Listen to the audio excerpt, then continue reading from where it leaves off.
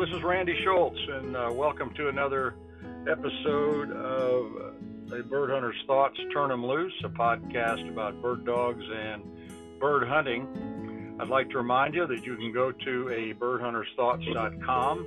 It's my landing page. On the right-hand side, you'll see a list of sponsors, and I encourage you to go ahead and click on those and take a look at them, and you'll find some pretty useful stuff over there. Also, don't forget that you can click on the link to my book, Endless October. You can buy it off of Amazon, or you can send me an email at endlessoctoberbook@gmail.com, and I'll arrange to get you an autographed copy. So let's go ahead and get started.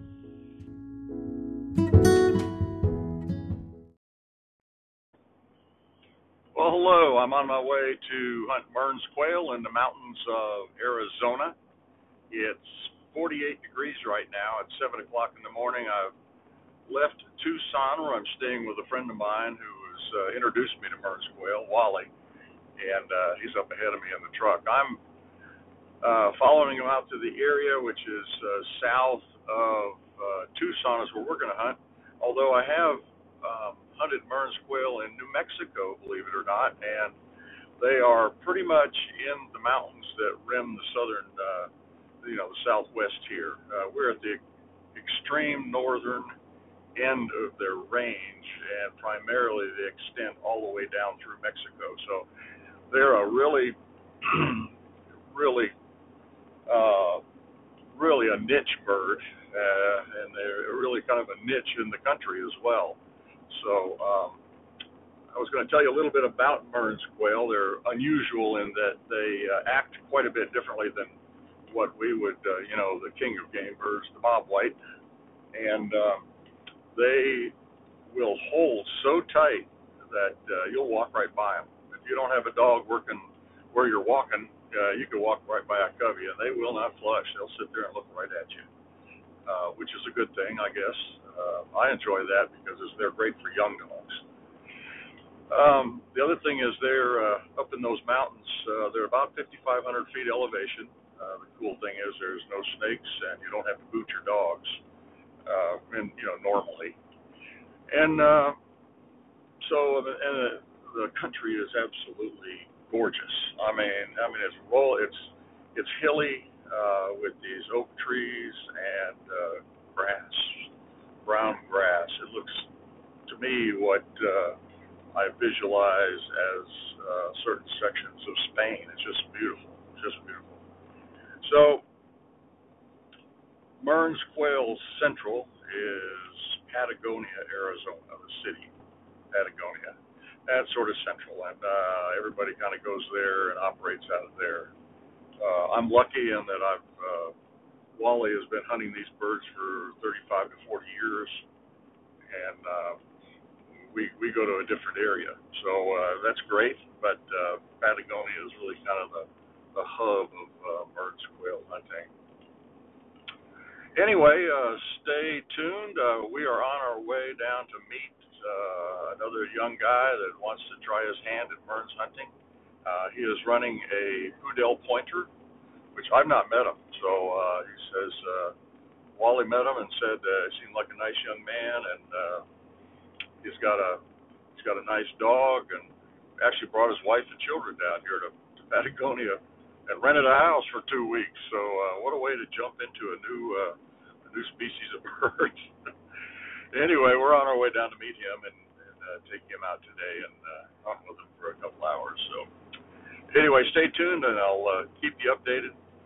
And first, let's go ahead and talk about some other stuff.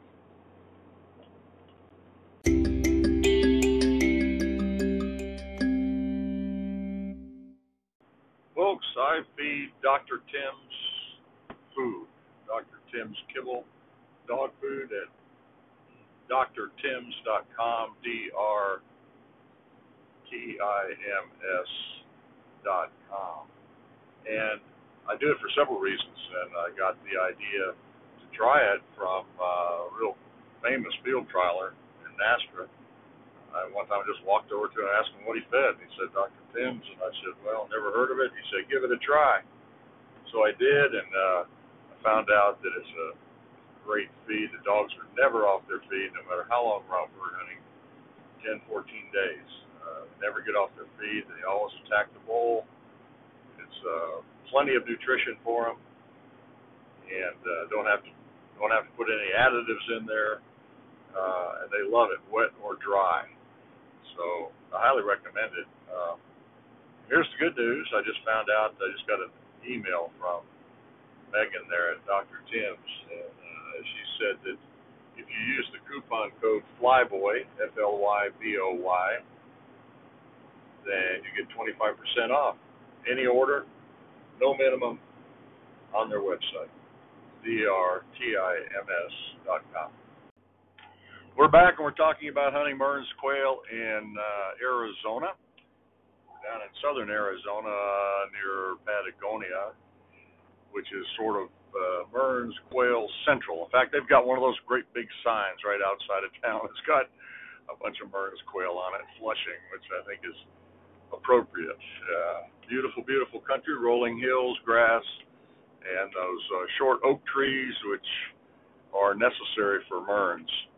So the Mearns quail, we talked about, hold real tight. One of the other characteristics of them is that they don't eat mainly seeds or bugs. They eat tubers, which they dig out from underneath these short oak trees. I'm remiss in that I don't know the name of those trees. I'll go look it up maybe on another segment. I'll have it for you. But if you don't have those oak trees, you don't have Mearns quail. And we hunt them at about 5,500 feet elevation, so that seems to be about what we need to look for. They just hold exceedingly tight.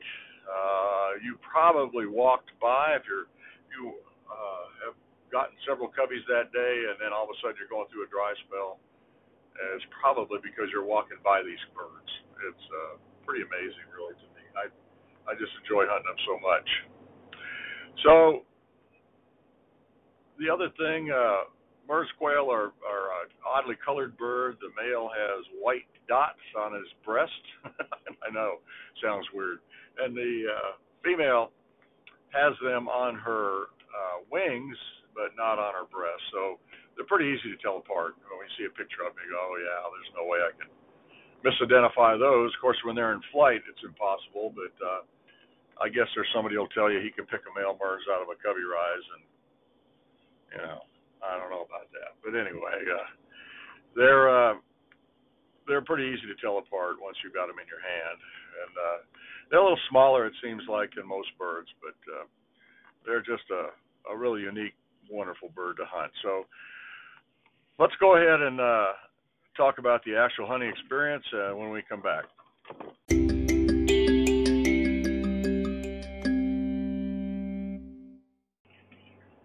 Day one, I rendezvoused with Wally, my friend, and two other guys.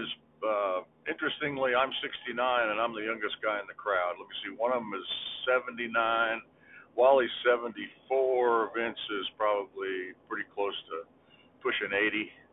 These guys are humping these hills out here like nobody's business. I'm impressed. I hope that when I'm that age, I'll be able to do the same thing. But we rendezvoused and down near Patagonia, and then headed out to our area, and it kind of split up. Vince runs Pointing Labs, and before you shake your head, let me tell you something. I hunted behind Vince's Pointing Labs, and we moved 6 cubbies in 2 hours. Pointed cubbies. Honestly pointed cubbies, and with the other lab backing. And I had a great time. I just put up my Brittany's and says, all right, I got to see how this works. And Vince took his labs out, and they worked close, of course, probably inside of 50 yards. And he could tell, he could read his dog, and he would say, Randy, they're on birds, and just like we do with our pointing dogs. And you can tell when they're birdie. And all of a sudden, the one dog would point. And when I say point, I don't mean just stop. I mean, his tail was up, not straight up, of course, like a good pointer or setter, but his tail was up about 10 o'clock, 11 o'clock, something like that. And the other dog came in and backed, and we walked up in front of those dogs, shot the birds. It was pretty amazing. So Vince had pointing labs, and then Jerry has got a female Brit, an older Brit. She's 11, I think, and she's still getting around just like Jerry is. And then Wally has a Brittany, and then of course I've got my Brittany's. And we headed on out and moved 3 coveys that morning, and my little boy Blue is my little pup, 2-year-old. He pointed a really nice covey. Pretty much turned around and slammed the point, and then the covey got up. So, and they were down in the bottom. So we're hunting these draws that come out of the mountains. Not so steep-sided, maybe 100 feet up a side, and broad bottoms with creeks running through the bottom. So that's kind of what we're hunting. And we would walk down one draw, cross over at the bottom, and then walk up the other draw back to the truck. So that's pretty much what we're hunting. And sometimes the birds are on the side of the hill, sometimes they're in the bottoms, sometimes they're on the top, which is bad for me. I'm looking up at that hill and I'm seeing, and they're rocky hills too. They're not real smooth, so the footing, even though it looks like it's smooth with the grass, it's kind of jumbled rock, so you got to be kind of careful. But I remember Shaq pointing last year at the top of one of those things, and oh my gosh, I looked at both the people I'm hunting with, and I said, "All right, anybody want to go up there?" And they looked at me and go, "It's your dog." Oh no. So I climbed up that hill and had to stop once to catch my breath and got up to the top, and sure enough, the covey flushed. It was a nice sized covey, but you know, that's part of Mearns hunting. You're going to end up climbing, you're going to end up humping a hill occasionally. So we got done with our cast and headed back, and 2 of the coveys were small. I'm saying 3 to 4 birds, and since that was opening day, nobody had been into them. But so a lot of guys will go out there and camp and will run their dogs before the season opens, and that might have been what happened. They busted up the coveys. I don't know. But we had 3 coveys, and it turns out that's been average or 2 above average for the hunters out here. So that was pretty much the first day. The temperature started out about, I guess it was about 50 degrees, went up to about 65. And brilliant blue skies. It was just a gorgeous day. It's nice working in those bottoms because, you know, in the morning you're pretty much in the shade, so even if it's warm, you're cool. But it seems to me that the birds prefer the shady slopes, which has surprised me. Although actually in the morning, you know, the slopes that are in the shade in the morning are in the sun in the afternoon. Maybe that's why they end up over on that side of the draws. The draws run basically north-south. So maybe that's why they end up there, because they end up in the sun in the evening and the afternoon. So I don't know the answer to that, but that's what we find out as we're heading south down one of those canyons. The birds seem to gravitate to the left-hand side of the eastern side. So you can take that with whatever grain of salt you want, but that's what I've noticed. Anyway, that was our first day, and had a blast. The dogs got a lot of seeds in their eyes through that tall grass, which I thought was interesting, and I had to clean seeds out of every dog's eye that was on the ground. Didn't have any lameness, had some like nettles in the back of one of my dogs, a big runner, Shaq. Not sure where he got them, but it'll take a while to get them out. They're just kind of aggravating. They don't seem to be doing any harm to the dog. So, but anyway, that was it. So we'll come back and describe day 2.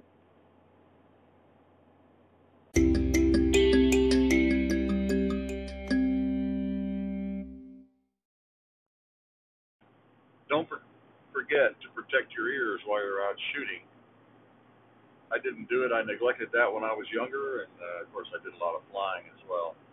But and now I've got hearing loss on my right side and probably some on my left. I don't know. But I use espamerica.com ear attenuators, form fit, custom molded, don't fall out, and they work, and they protect your ears from every sound over 90 decibels.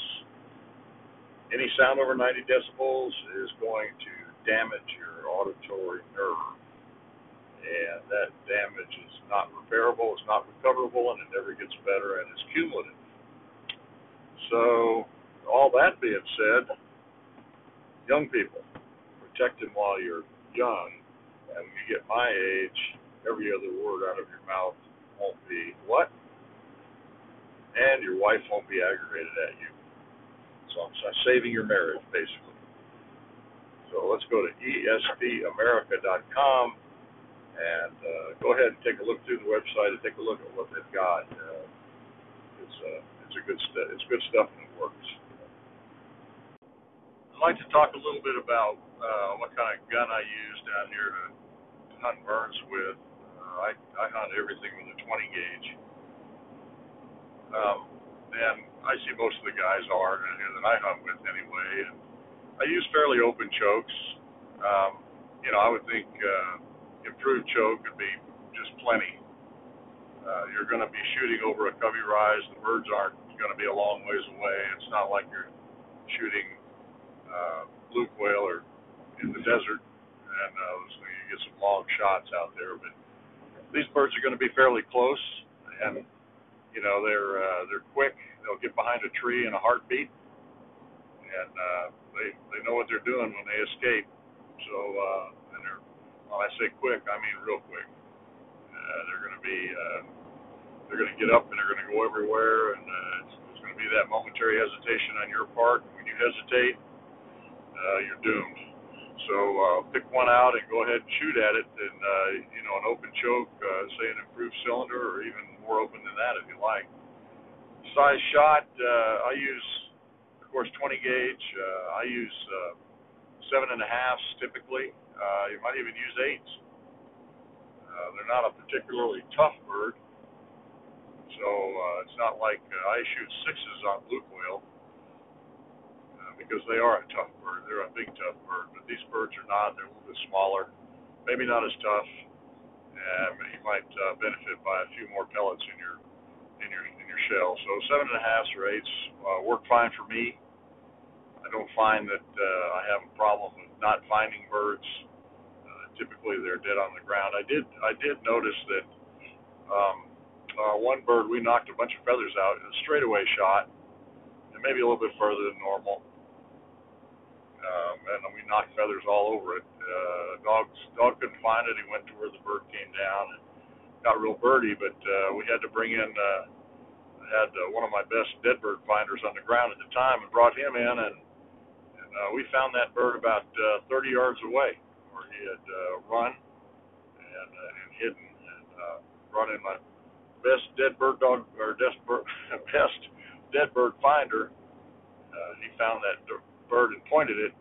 We got over there, and I thought it might have been a single or something from a covey flush, but in fact, where he pointed was the dead bird. I just told him to fetch it up. He jumped in there and brought it to me. So they will run a little bit, and the coveys will move a little bit, but nothing like what you experience if you're blue quails hunter here. It's something you see a lot more, and they run a lot farther. In fact, they'll run down a hole. These birds won't do that. They don't seem like they'll do that. Of course, there's an exception to every rule, but so I hunt a 20 gauge with a more open choke, and I shoot 7.5s and 8 shot, and do very well on them. You may get a different readout from somebody else that hunts them, but I think pretty much most of the guys that I hunt with hunt about the same thing. So maybe that'll get you started and give you an idea about what to be shooting down here as far as when you're hunting Mearns quail in these mountains. Well, day 2 started out pretty good. I mean, it was a little cooler in the morning. I was hoping it wasn't going to get so hot. I really did want to avoid the 70 degrees in the afternoon. I don't worry about snakes up here in the hills, but it's just hard on the dogs when they get hot. So we started out, and Wally had his leg was sore, so he sat this one out this morning. But we picked up a fellow that he knew, a young man named John, that had a poodle pointer or poodle pointer. I'm not exactly sure how you say that, and it's not anything like what I thought it would look like. So I don't know my breeds very well, I suppose, but he was a really athletic dog. It looked Looks a lot like German Wirehair pointer, um, or I guess I should say that German Wirehair looks a lot like a Quail pointer. Anyway, he was dark and hairy, and had that really rough fur that looked like he could be hunting in a blizzard and be thoroughly comfortable. But young dog and very energetic and just long-legged. That boy could cover the country. It was really nice watching him work. So John and his dog Moose and me and my dogs, my two pups, Pearl and Shag, set off down one of the canyons in a different place, separated by probably 20 miles as a crow flies, probably 2 hours of driving because of the terrain. But we set off down there, and it was kind of, I don't know, we didn't see anything for a while, and I'm sitting there going, oh no, this is not going to be a good year, just kind of thinking in the back of my head. And then Ruby locked up, and on the edge of the canyon, the edge of the water course, they swing back and forth down these valleys, and they'll build up a gravel on the turn there, and they'll cover over with grass. So she locked up there. It's kind of a favorite place for these Mearns quail. Moose came over and backed, and the birds got up. There was only 3 birds. Of course, I dropped one, and kind of expected the rest of the covey to get up, but that was it. That's all we found on that particular covey. Moose made a nice retrieve, and we went on down. Kept on hunting that way, and really moved just in that draw 3 coveys that morning. In the afternoon, it started getting a lot hotter. It was up to over 70 degrees. And we made it a short hunt, but we did get one good strong. Yeah, well, actually, what happened? We got all the way down to the end of the draw, and we'd been walking quite a while. So we made the turn down at the bottom, found another hunter down there, kind of talked to him a little bit about what he was doing, and he had one guy, one setter. Talked to him about what he was doing and where he'd been and all that kind of stuff. And so we decided we'd just go to the next little wash and head up it, kind of head back towards the truck. Well, we're talking, and because I didn't know John before I'd met him that day, and so we're talking about what you do, where you're from, that kind of stuff. We're kind of yakking and talking along, and I came around a bush and I looked, and all 3 dogs are pointed. I mean, we were out in the flat. There was some grass and there was a tree there, but it's not where I expected the birds to be. But all 3 dogs are locked down tighter than a tick. So I told John, I said, all right, let's go. There's birds there. I bet money on it. So we went over there, and I got in front. John's kind of snapping pictures with his phone. Suddenly the dogs released, and I'm thinking they must have released because a bird got up. And I'm looking around to see if I could see a single, or because there wasn't a covey. And nothing. And I'm going, kind of relaxed a little bit. And just then, about 10 yards away, the whole covey got up. It was about 15 birds. It was nice. Right there in the trees, and of course both of us were kind of relaxed, maybe a little too relaxed, because they all left and were damaged. So that was part of our eco program that morning. Anyway, we went and looked for singles, couldn't find any, and it was hot. The dogs were worn out, and so we were kind of walking uphill the rest of the way to the truck. And that was kind of fun. Got some good pictures of all 3 dogs on point. So that was the end of that day, and we're kind of hoping for cooler weather the next day. Well, the 3rd day dawned a little cooler, and that was good. So, and it promised to be a little bit cooler day. They said a little bit of rain in the afternoon, so we decided to change our the location a little bit, not much, but a little bit higher into the mountains. So we had today, John came back and joined us again. He had apparently, I had scared him off that first day, so he came back and was going to join us. We had Vince with his pointing labs, and Wally and me, and Wally decided he was going to, he started out with us, but his legs started hurting again, so he kind of went back to the truck to wait it out. And so what happened, John and I started up a ridge, and Wally or Vince was across the valley on another ridge. We're kind of working up higher into the mountains. It was cool, which was really good, and humid. I mean, it couldn't have been more perfect for bird hunting. It was humid. It was 48 degrees, and humidity, you could just feel the humidity. And there was a real good, strong breeze coming right down the ridge line, and we were going up the ridge line. I mean, I couldn't have written a better script for the scenting conditions for the dog. So I was real excited. We started out at an area where John and I had found a covey the day before, right before we knocked off. And so they don't, when they fly, they're not like, I don't know, they're not like blues or something where they'll leave the country. But these birds don't go that far. And so I knew about where they landed. We went over there and looked for singles the other day, but couldn't find any singles. But I started out again. I knew they'd be covied up again and putting off a lot more scent. Had my two best dogs on the ground, Cap and Shack, two males. And, they didn't hunt the day before, and they were raring to go. I'm telling you, they were fired up. So I had them on the ground, had perfect scenting conditions. It was cool. And I was looking for good things today. So we started out, and I wasn't out of the truck 5 minutes before both dogs locked up. And it was that covey that flushed. We'd found them. It was nice. Both dogs worked them just perfectly. And I kicked them up, and it's a great way to start. Great way to start the day. So I started on up the ridge line, and we started. After about another 100 yards, I guess this one was Cap's second covey we found, a little bit down off the crest. And another good-sized covey, another bird in the bag.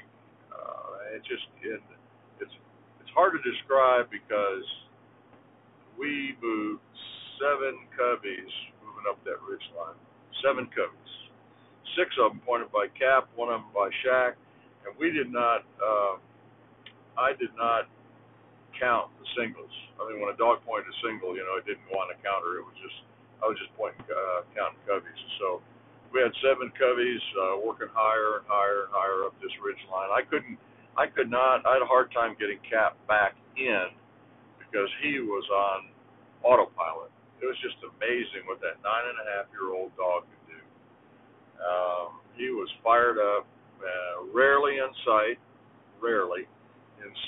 usually between 50 and 150, 200 yards out. And I'd just wait for his pager. I mean, Shack would come by. Shack wasn't in sight all that much either, but he would swing by, and I'd see him come by the front of me and just kind of cross, left to right or right to left, and he'd go back down one side or up one side or up the ridge line. And we were talking, and it literally got to be where, gosh, it's been 15 minutes. We haven't found a covey. This was a very unusual day. But probably it was the best day of Mearns quail hunting I've ever been in or ever had. So I was thrilled, and when it happens, you don't realize it. When it happens, you go, okay, I'm having a good day, whatever. But when you get done, you realize that was a special day. I ran out of legs, and actually I was getting kind of hungry. We hunted from 9 to 12, and moved to 7 coveys, and who knows how many singles we pointed. And John got his first double. John got his first Mearns quail, and it happened to be on a double, on a covey rise, standing on the rocky side of a hillside. I was so impressed. Moose made some great retrieves. It was just an incredible experience. So one thing of note that I wanted to bring out, though, that was we were headed back. We didn't get turned around. I knew exactly where the truck was. So, I mean, I could go straight line right to the truck. The issue was, what valley do you want to walk down? Because you're going to walk down a valley eventually. You're going to have to. We had walked so far up the ridge line that we got up to the top where about 4 ridge lines come together. So we're up there at the top looking down, and when you can see it on your GPS and see it on your map all you want, but when you're looking at it in person, it gets kind of confusing what valley. And we knew that if we committed to the wrong one, we were going to end up with about a 4 mile walk on a roadway trying to get back to where we started. So it got to be a little bit of an issue. But what we did was we stopped, we sat down, we got our phones, we got our GPSs, we got our whatever we had with us, and we decided right then what we were going to do until we were in complete agreement with where we were and where we were going. And so we ended up walking down the top of a ridge line, ended up getting on a 2-track road that I didn't even know was there, a rough one, and walking almost all the way back. We walked back quickly. If we'd have stopped, because we were both tired. I was tired. John wasn't probably tired. He was too young, too in shape. But I was tired, and I kept the dogs in close. And we walked all the way back pretty quickly. I think if we'd have hunted back, we'd have probably added 4 more coveys to that. And, it just wasn't the point of numbers anymore. We'd had a wonderful day, and there's no sense in ruining it. We got back to the truck and ate lunch, and as we were eating lunch, the rain hit, and it really started pouring. So we called it a day. It was about 48, 49 degrees, and it was a good solid rain. One of the problems is some of those roads back there are real sporting, as they are most places in the country, when the rain comes down. And in fact, I started back out to try to get back to the gravel main road. I started down a 2-track and started slipping and sliding pretty good, and slapped it into 4-wheel drive and made it out all right. But I think if we'd have stayed there much longer, it would have been a pretty sporting proposition, just getting out of where we were parked, back to the gravel. So anyway, that was a good day. We kind of knocked off early, and it was my last day here hunting Mearns. But what a way to end up! I mean, have a personal best banner day, and with a young man who was starting out and never hunted Mearns before, and I told him, I said, "Hey John, it's like this all the time." Well, I didn't want to ruin him, but I told him, I said, you might go years and never have a day like you had today. So anyway, it was a great day.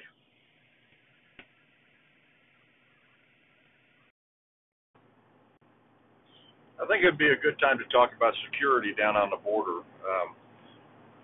It's one of the things that I noticed right off the bat when I first got down there is, after listening to the newscast, you'd think there's a running gun battle going on down there every day.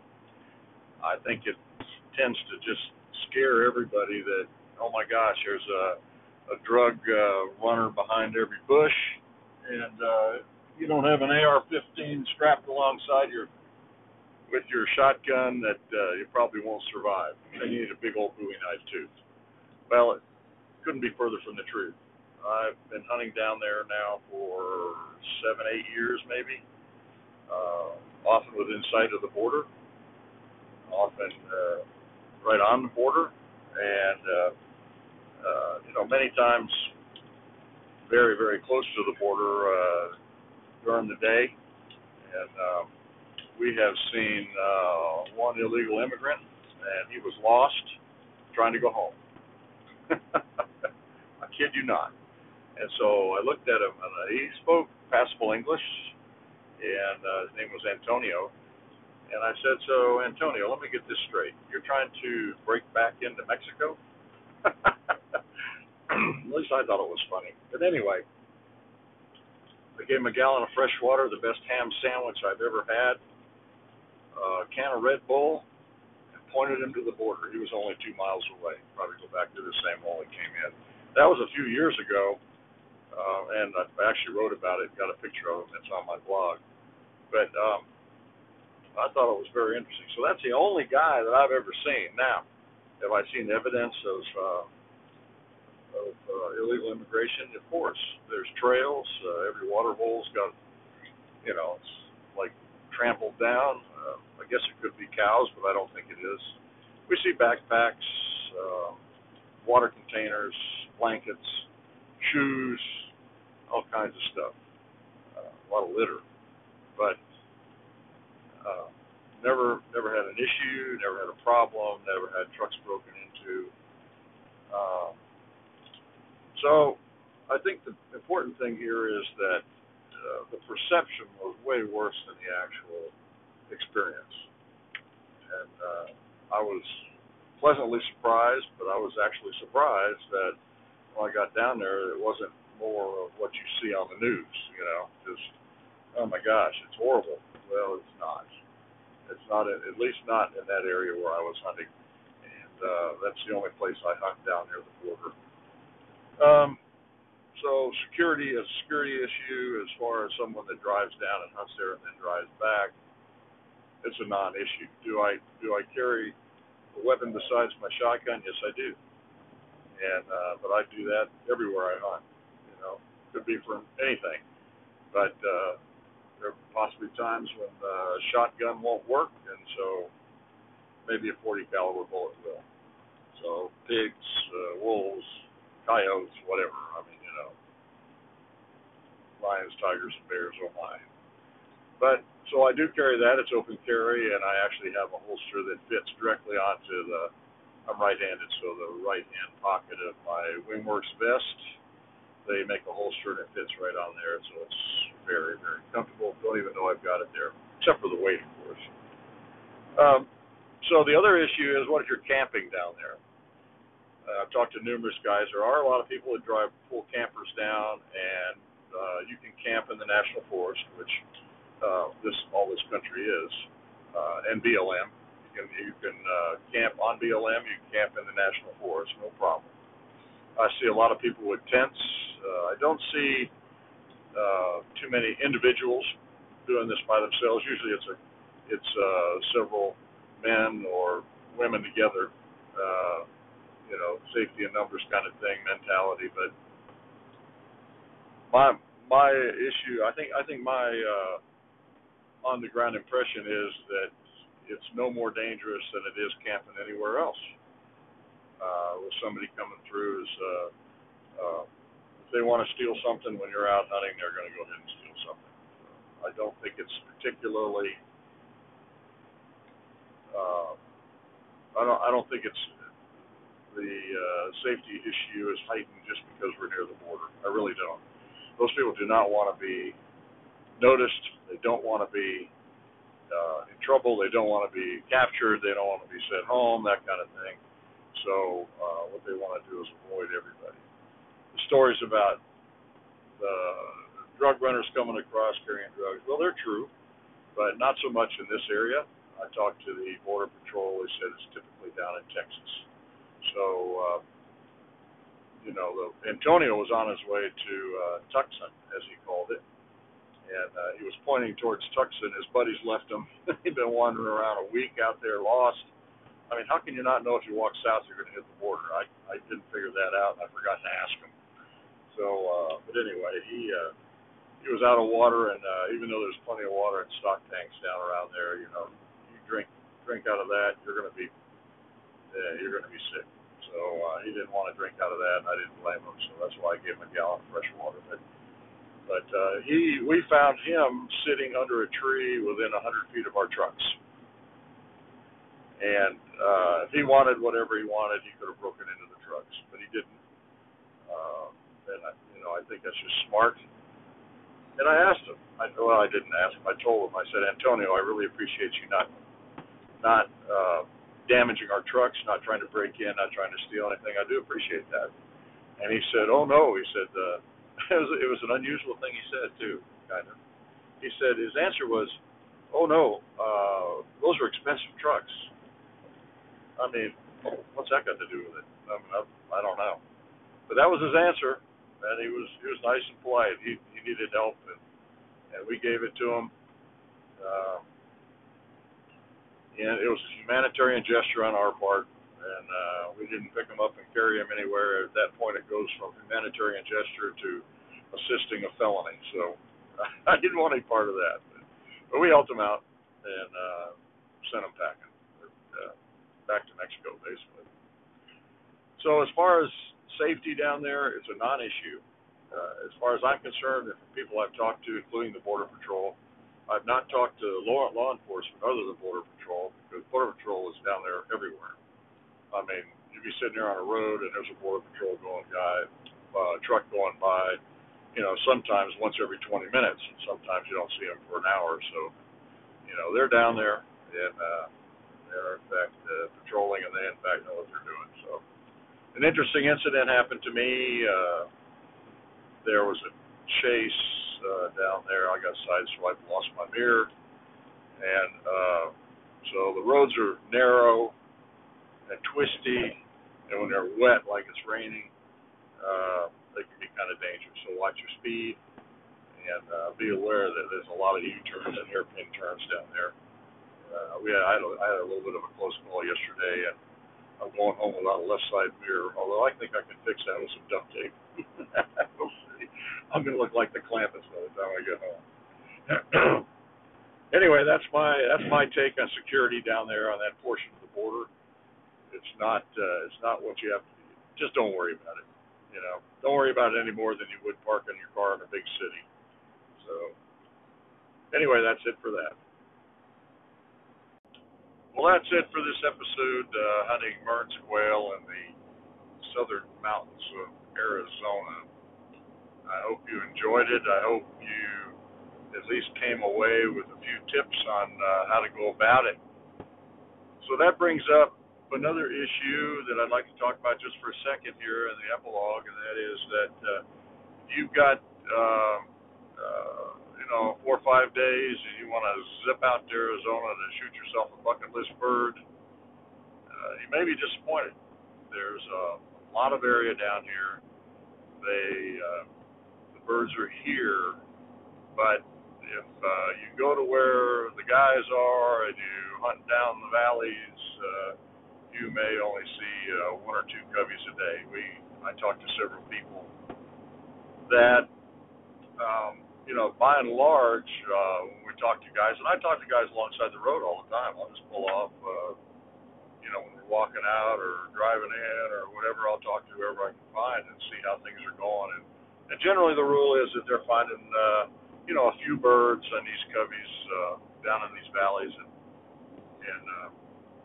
it's not like they're getting 10, 15 coveys a day and shooting all day long. So it's not easy, and if you get in the wrong area, then you may be disappointed. There are guides down here that you can get.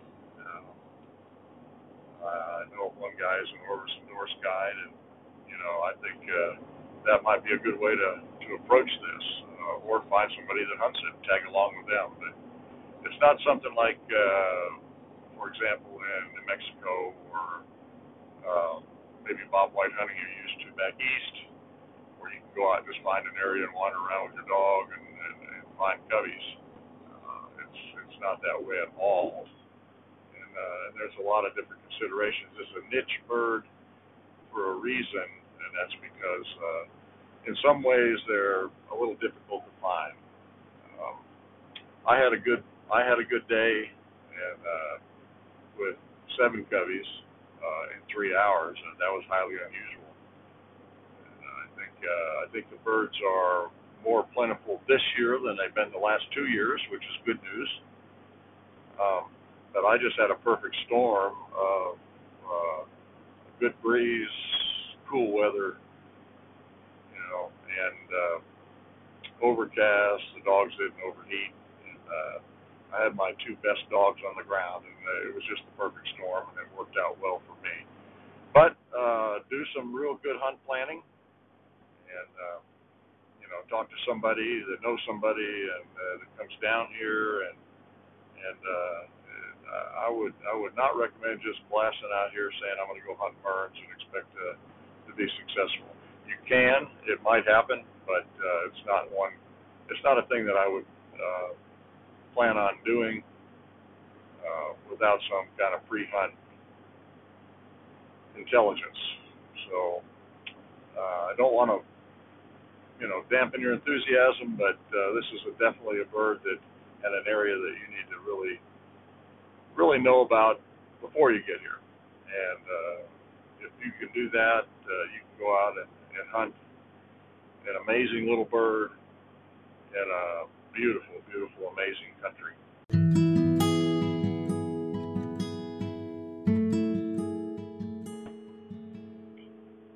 that's it for our episode about Mearns quail hunting. I'd like you to ask you to like, subscribe, and share this episode. And don't forget that you can go to my blog, birdhuntersthoughts.com, and sort of my landing page. On the right-hand side, on the home page, you can see a list of sponsors. And there's also a sponsors page, which goes a little more depth about each sponsor. But I encourage you to go ahead and take a look at them. These are all people that I use, and I can heartily vouch for them.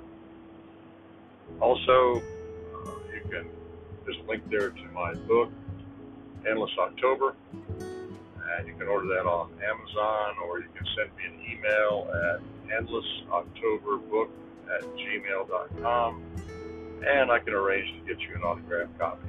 There's also a link to the Audible book, which I narrated myself, and you can order that off of ACX or iTunes or Amazon. So don't forget that on this podcast, you can tell people all you have to do is just tell Siri, play a Bird Hunter's Thoughts, Turn 'em Loose podcast, and it will just pop up and start playing for you. It's just magic. Anyway, I appreciate you, and like, subscribe, and share. Thank you.